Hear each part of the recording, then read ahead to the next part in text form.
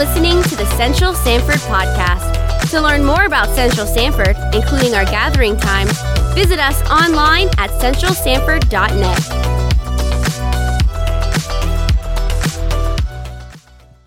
Well, good morning. So as Pastor Craig said, my name is Mike, and I am the student and young professionals pastor here at Central. It's been a little while since I've spoken on a Sunday morning. So if I haven't had the opportunity to meet you, then we're meeting each other right now. But yes, I work with students, so 6th through 12th grade, and I also work with college and young adults. Our college young professionals, also known as CYP, we meet every Sunday night at 6 o'clock.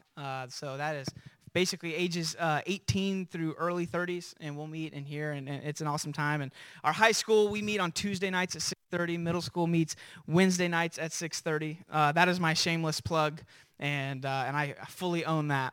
But it's just a privilege to be able to speak with you this morning. So if you would just join me in prayer really quick. Dear Heavenly Father, we thank you for this time. Father, we thank you for this weekend and what we celebrated as a country. And God, we are so thankful for the fact that your sovereign hand has gotten us to this point. And Father, while we celebrate the freedom that we have as a nation, God, nothing compares to the freedom that we have in you. And Father, we just ask that you be with us this morning. God, that you would be with our nation, be with our leaders, Father, especially during this tumultuous time. And God, that above all things, that we seek your glory and not our own. We ask these things in the name of your Son, Jesus. Amen. Well, if you were to ask somebody what, if they were going to guest speak, I'm not even guest speak, I'm here all the time, but if you're going to speak on a Sunday morning, what were the conditions that you would want? And you would probably not think, because you never know what you're going to get, right? Mother's Day, you kind of know you're going to get packed with families, and Easter, we all know Easter, right? We're going to get, it's going to be packed to the gills, but, you never know what you're going to get during the middle of the summer. You never know what you're going to get on a holiday weekend, and you especially never know what you're going to get during a pandemic. So when you add all those three, this is, the people that come, and even tune in online, this is the group that loves Jesus the most. I believe that. So, and I've told every service that. So,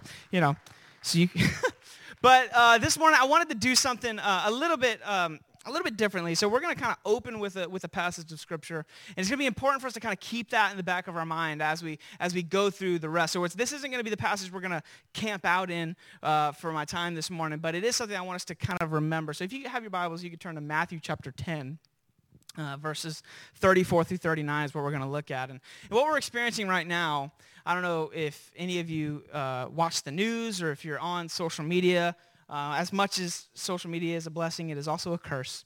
But you see that right now we are living in a time that is incredibly divided.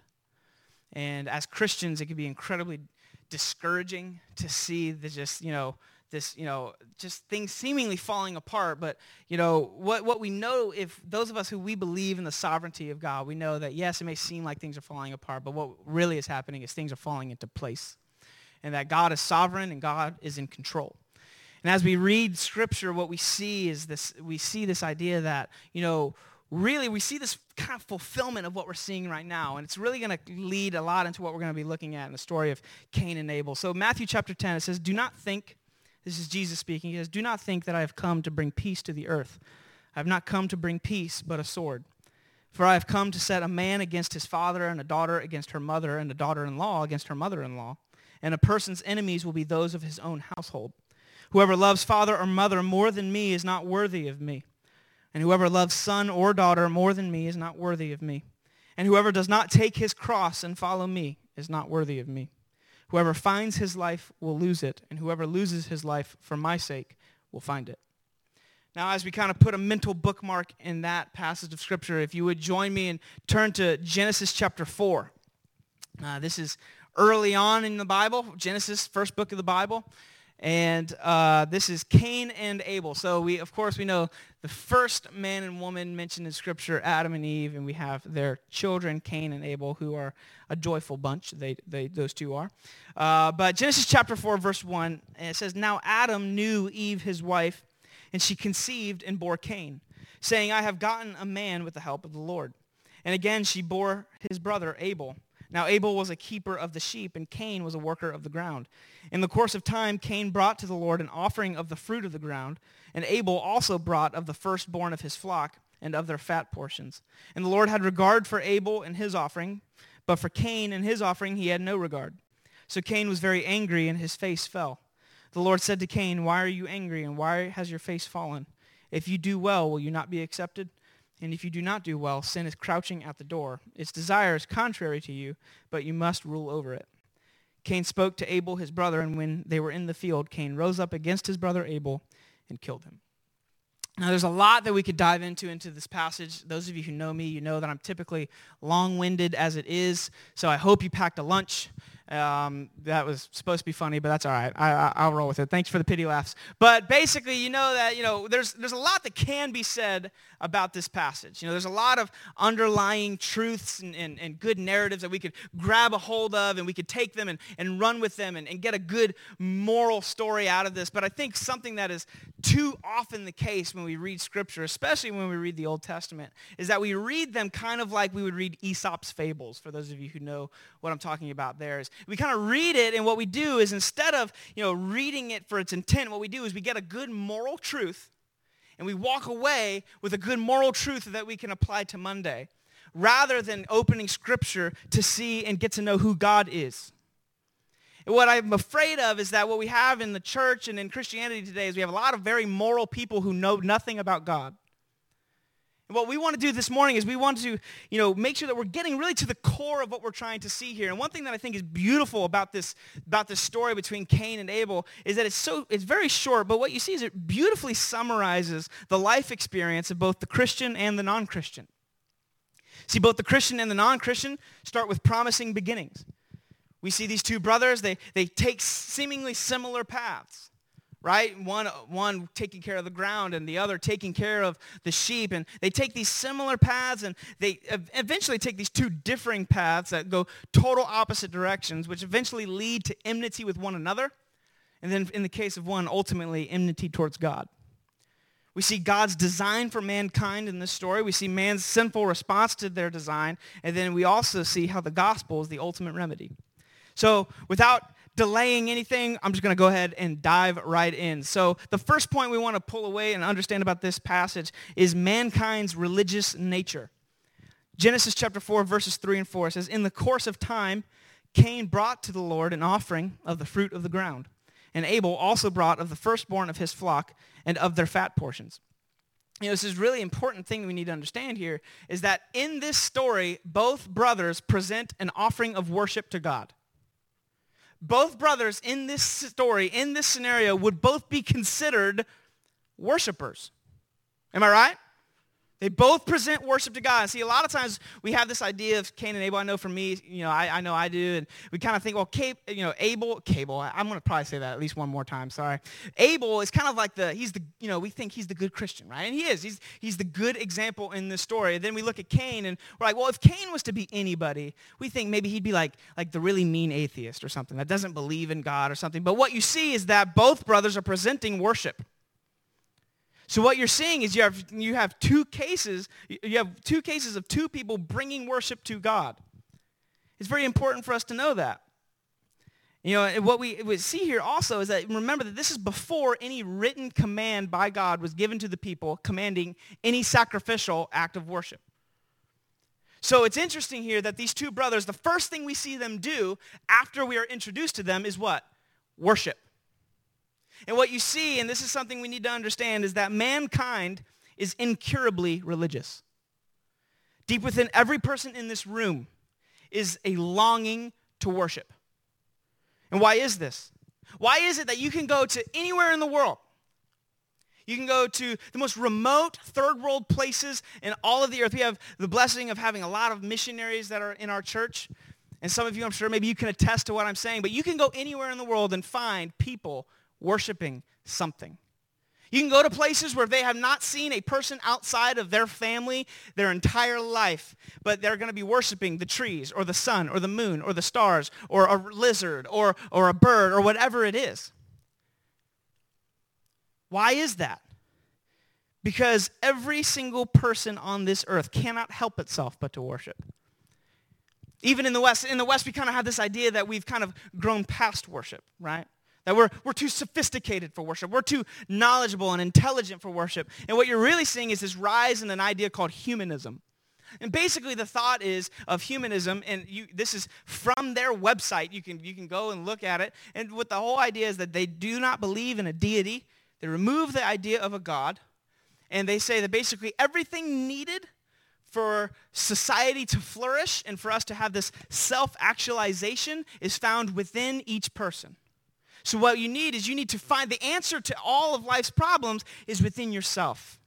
And what they do is they remove the idea of God and they put man at the center of attention through means of logic and reasoning and moral philosophy. But the problem is not that they're not worshiping. What they're doing is that they're removing anything like a deity out and they're placing themselves in the place of worship. What you see is that both the spiritual and the non-spiritual person worship something. You don't have to be religious to worship. Some people worship a god. Some people worship money, sex, relationships, themselves. Right now, it's very popular for people to worship their own understanding of social justice. And the list goes on. And at the center of every man and woman in this room and on this earth is a craving to worship. We can't help ourselves. The question is not, do you worship? The question is, what do you worship? And that's something that we need to understand is not, do you worship God or do you worship? The question is, what are you worshiping? When I say worship, I'm not necessarily talking about singing songs. Now, that is an aspect of worship, but I'm talking about what is your life devoted to? What do you exalt with every breath? Why can we not help ourselves? Why are we constantly worshiping? And it goes back to our design, is that we were created to worship. The reason that you and I continually worship is because we were created by God to glorify him. You get this all throughout Scripture, but just a few verses. Isaiah 43, verse 7, it says, everyone who is called by my name, whom I created, why? For my glory, whom I formed and made. A little bit later in that same chapter, verse 21, it says, the people whom I formed for myself, that they might declare my praise. A little bit more popular passage is Psalm chapter 23. Some of you maybe have, you were kind of told you had to memorize this in Sunday school growing up, the whole chapter, but we're just going to look at the first few verses here. It says, the Lord is my shepherd, I shall not want. He makes me lie down in green pastures. He leads me beside still waters. He restores my soul. He leads me in paths of righteousness. And we'll just stop right there. That's a really encouraging passage. I think we can all read that passage and it's just, I don't know about you, but there's times where it just ministers to me to be able to read that. See, the Lord, the God of heaven and earth is my shepherd, that he takes care of me. He leads me beside still waters. He restores my soul. I'm like, he restores me. That just sounds amazing. And then I see, he leads me in paths of righteousness. And some of us were like, I don't even know what that means, but it just sounds good. We see all these things, but what is the motivation for those things? It says, for his name's sake. Why is God good to us? One, he loves us. He does it for his name's sake. The reason that we have breath in our lungs and you have a pulse coursing through your body is so you can glorify God with your life. And that is it. I say this with as much love as I possibly can. Because we have forgotten this in the American church. We have forgotten the reason that we are here. And it is not for the things that we have made important. The reason we are in this room, the reason we are on this planet is to glorify the creator of the heavens and the earth. Like I said, I say this with love, but this church isn't about you. This Bible isn't about you. Worship isn't about you. And your life, as much as you may cherish it, is not about you. My wife, as much as I love her, she's not here for me. One of my favorite books, my favorite book outside of the Bible is a book by a man named A.W. Tozer. It's called The Purpose of Man. And he says in this book, every Christian church in every country across the world in every generation exists to worship God first, not second. Not tacking worship at the end of our service as an afterthought, but rather to worship God primarily, with everything else coming in second at best. Now, before we get really depressed, like, who is this God? How egotistical of him to put himself at the center of everything. Before we start to think that, because maybe some of us are kind of trending in that direction, we need to understand this, is that the one thing God created you to do is the one thing that will satisfy your soul more than anything in this world will. There is no joy like the joy of doing what God created you to do. And what you see today is you see a culture and a world full of people that are striving for contentment, that are starving for purpose. And they go from one thing to the other thing, from trend to this trend, from hot button topic to this hot button topic, to issue, seeking and craving for this contentment that only the glory of God can bring. And maybe there's some of you in this room that you just, it just doesn't feel like what you're getting what you should get. Maybe even those of you who are Christians and you love the Lord, but you're struggling with I know I should have joy. Galatians 5, Paul mentions this, and he's encouraging the church to not live and be guided by the things of the flesh. He says, don't be led by the flesh, and he gives a list of things that you can expect that will happen if you're led by the flesh. Then he says, be led by the Spirit, and then he gives the list of things you can expect when you live by the Spirit. And we know those, for those of us who've read our Bible, for a certain amount of time, you know that those are called the fruit of the Spirit. So when I'm led by the Spirit of God, which will lead me to do the things that glorify God, if you're ever curious, I can expect love, joy, peace, patience, kindness, goodness, faithfulness, gentleness, self-control. If you are struggling to have the joy of the Lord that you know you should have, perhaps you need to evaluate the aim of your worship. We do not worship ourselves. We worship God. The second point, we see God's response to worship. As I said earlier, this passage beautifully summarizes the life experience of both the Christian and the non-Christian. What do we see? We see both the Christian and the non-Christian worship, right? Both the Christian and the non-Christian worship something. But then this is where the paths split. It's pretty early on. Genesis 4 and 5, Cain and Abel says, and the Lord had regard for Abel and his offering, but for Cain and his offering he had no regard. See, the difference is not that one worships and the other doesn't. The difference is that one presents acceptable worship while the other does not. And this is a hard truth, but it's a truth nonetheless, is that there is worship that God accepts and there is worship that God rejects. God does not accept every form of worship. I've heard it a lot of times, when I was young, and even now, I hear a lot of people say, well, all that matters when you worship God, all that matters when you worship is that you're genuine. And you know what? That sounds beautiful. Like we could put that in a Hallmark card, mail it to somebody, and they'd be very encouraged. But here's the problem with that, is that some of the most sincere and genuine worshipers I've ever seen in my life are Hindus, Buddhists, and Muslims. In fact, I would probably beg to say that I don't know many Christians that worship more genuinely than they do, which is sad. But we would all agree that they worship amiss because they worship apart from Christ. So if sincerity and genuineness is all that matters in worship, then what's the difference between a Christian and a Muslim and a Hindu and a Buddhist? See, the thing we need to know is that all biblical worship is always genuine. But not all genuine worship is biblical. See, as the one who created us to worship, God is also the one who designs how we should worship. You see, we do not worship God according to our desires. We worship God according to what he desires. I'll give you an example. My wife, I love my wife, Kayla. She sings up here, and she's beautiful, and she's amazing. But, there's something that she has, and I pray for her every day that she be delivered of this. But my wife is lactose intolerant, which if you know what that means, she can't have, dairy products and, milk and things like that. She can eat cheese, which is good, but milk she can't do. And if you know anything about me, you know that I love ice cream. I love ice cream.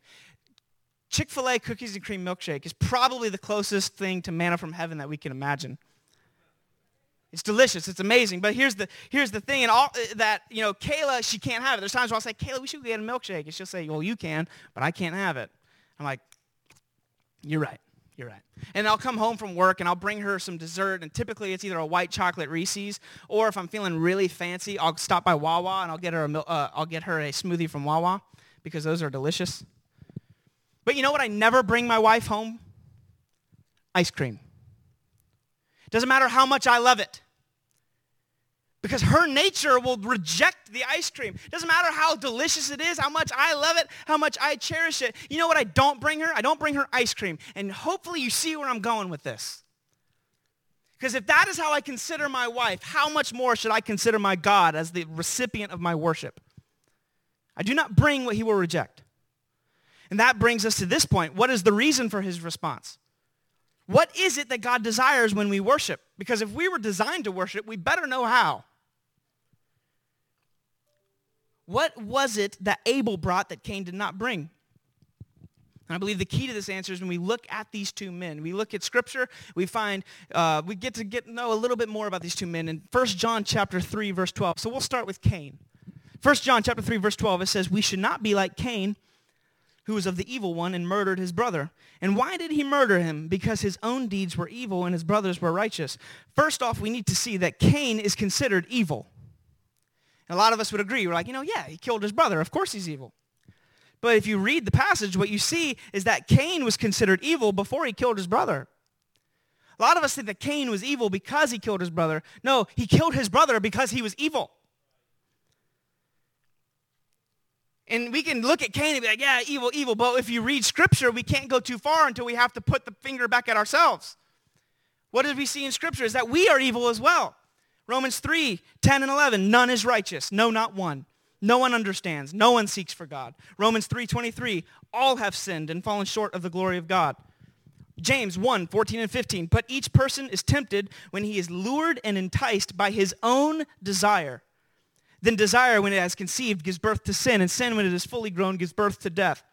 See, the Bible teaches that we are all lost outside of Christ, and we do not simply sin and do bad things. We are sinful, and we are bad. And it is manifested in the things that we do and in the way that we worship. So let's look at Abel on the contrary. Hebrews 11, verse 4 says, "By faith, Abel offered to God a more acceptable sacrifice than Cain, through which he was commended as righteous, God commending him by accepting his gifts. And through his faith, though he died, he still speaks." What do we see in this verse? We see that Abel was commended as righteous. And that, my friends, is the difference. That one was considered righteous and one is evil. The reason that Cain's offering was rejected and the reason that Cain's sacrifice was unacceptable was because Cain was unacceptable. And the reason that Abel's offering was accepted is because Abel was accepted. Let's read those. Genesis 4, 4 and 5 says, "And the Lord had regard for Abel and his offering, but for Cain and his offering he had no regard." Notice that God does not reject Cain's offering and not Cain. He rejects both the offering and the one who gave it. And here's the truth that we need to understand, is that the worshiper and the worship are inseparable. You cannot separate yourself from the worship that naturally flows from you. Let's apply it a little bit more. You cannot live how you want Monday through Saturday and then present acceptable worship to God on Sunday. We have a lot of people, a lot of churches all across America that their worship is just flat. And there's no Holy Spirit leading it or guiding it. And why is that? And it's hard to worship, and you can't worship on Sunday when you don't worship through the week. You see, in order to worship rightly, we need to be made right. How is it that Abel was considered righteous in the eyes of God? Because what we need to be able to present acceptable worship to God is we need what we cannot create within ourselves, and that is righteousness. How is it that he was considered righteous? Let's go back to Hebrews. By faith. See, Abel placed his faith in God, and that is the key.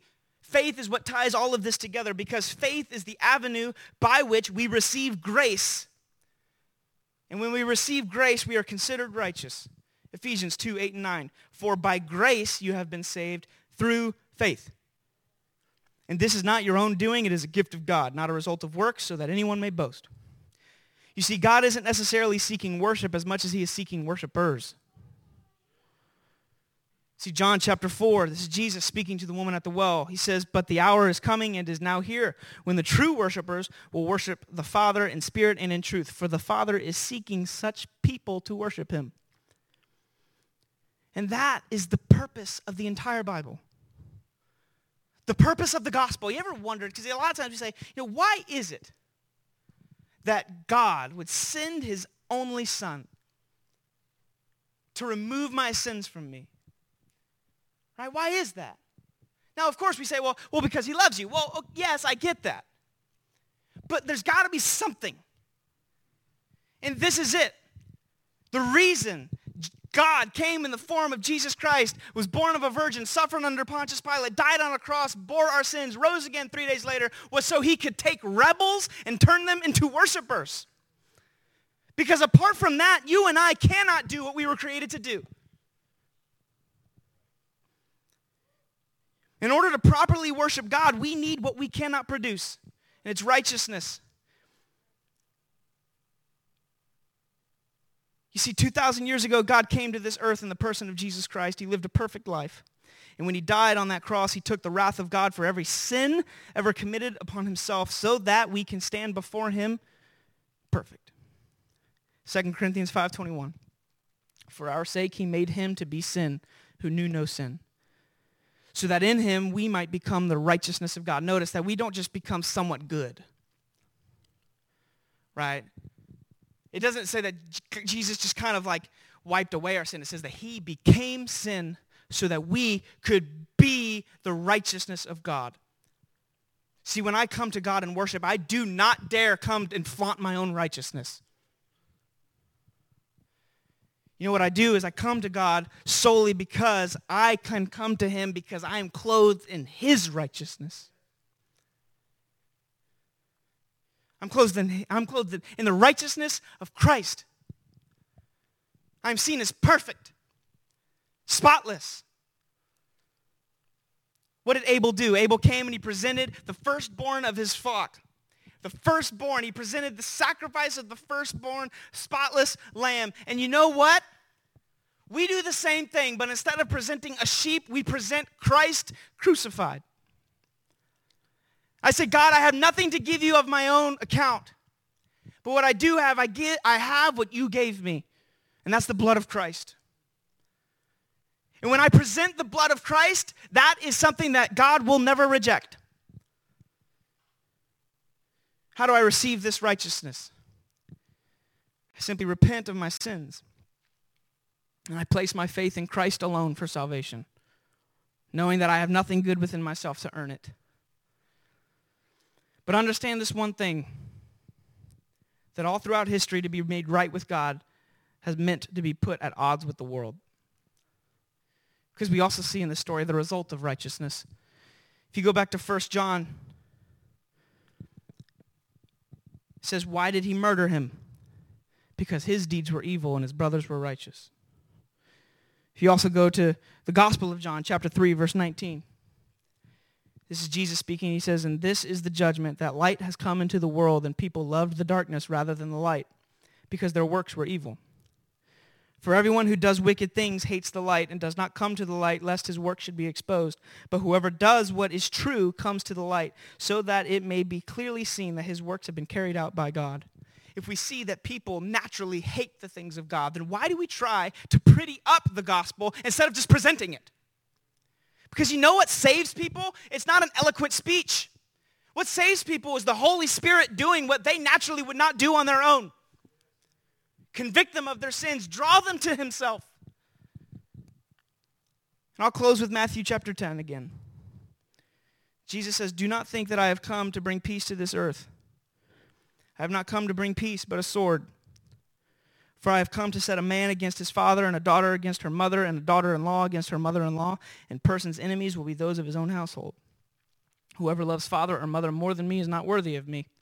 And whoever loves son or daughter more than me is not worthy of me. Whoever does not take his cross and follow me is not worthy of me. Whoever finds his life will lose it, and whoever loses his life for my sake will find it. like I said earlier, there is nothing that will satisfy your soul more than bringing honor and glory to God. Christians for 2,000 years have died for the name of Christ, all the while singing hymns of praise with joy on their faces. A good example of this is a man named Polycarp. He was a pastor of the church in Smyrna in the first century. And he was arrested and he was put to death for the name of Christ. And according to, this is historical record, he was burned at the stake, and because of the joy and the countenance on his face, the people grew angry and they stabbed him to death. So he did not die because of the flames, he died because he was stabbed to death. How is it that a man can be in the midst of flames and have joy on his face? It's not because he wanted to die. It's because he understood that there is no greater joy than the joy that comes from glorifying God, whether it be in life or ultimately in death. And to be put at odds with the world really isn't that much of a sacrifice, if you ask me. Some of you, maybe you've been striving for this contentment, you've been striving for this purpose, and let me tell you that, you know what? It only comes when you just come to Christ and understand that he did for you what you could not do for yourself. He made you perfect. The purpose for your existence is to glorify him, and he gave you the way to do it by placing your faith and trust in Jesus Christ. There's the phone number. And if you're watching online, it'll show up on the screen. And if you're in here, it'll also show up on the screen. If it's there, hopefully it is. But when this phone number does show up, there it is. It's 407-338-4024.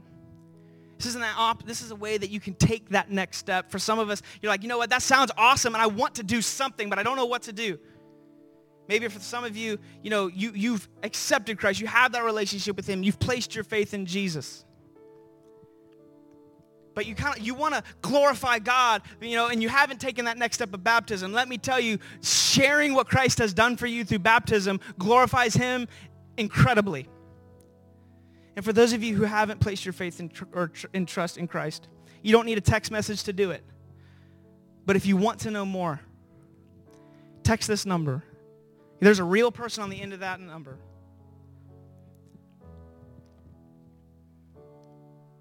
Because nothing glorifies God more than seeing someone who is dead in their sins become alive in Christ. And that's what we're about. If we're about nothing else at Central, we should be about glorifying God by making him known to people. Father, I thank you for this day. I thank you for the fact that you did what we could not do on our own, and you declared us as righteous.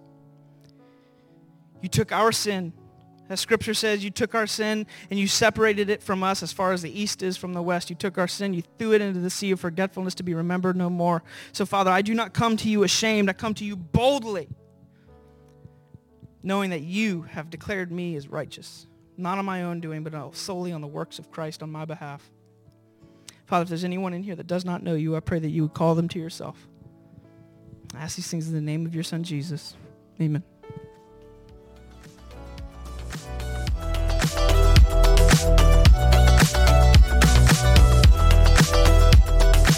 Thank you for listening to the Central Sanford Podcast. For more information or how to take your next step, visit us online at centralsanford.net.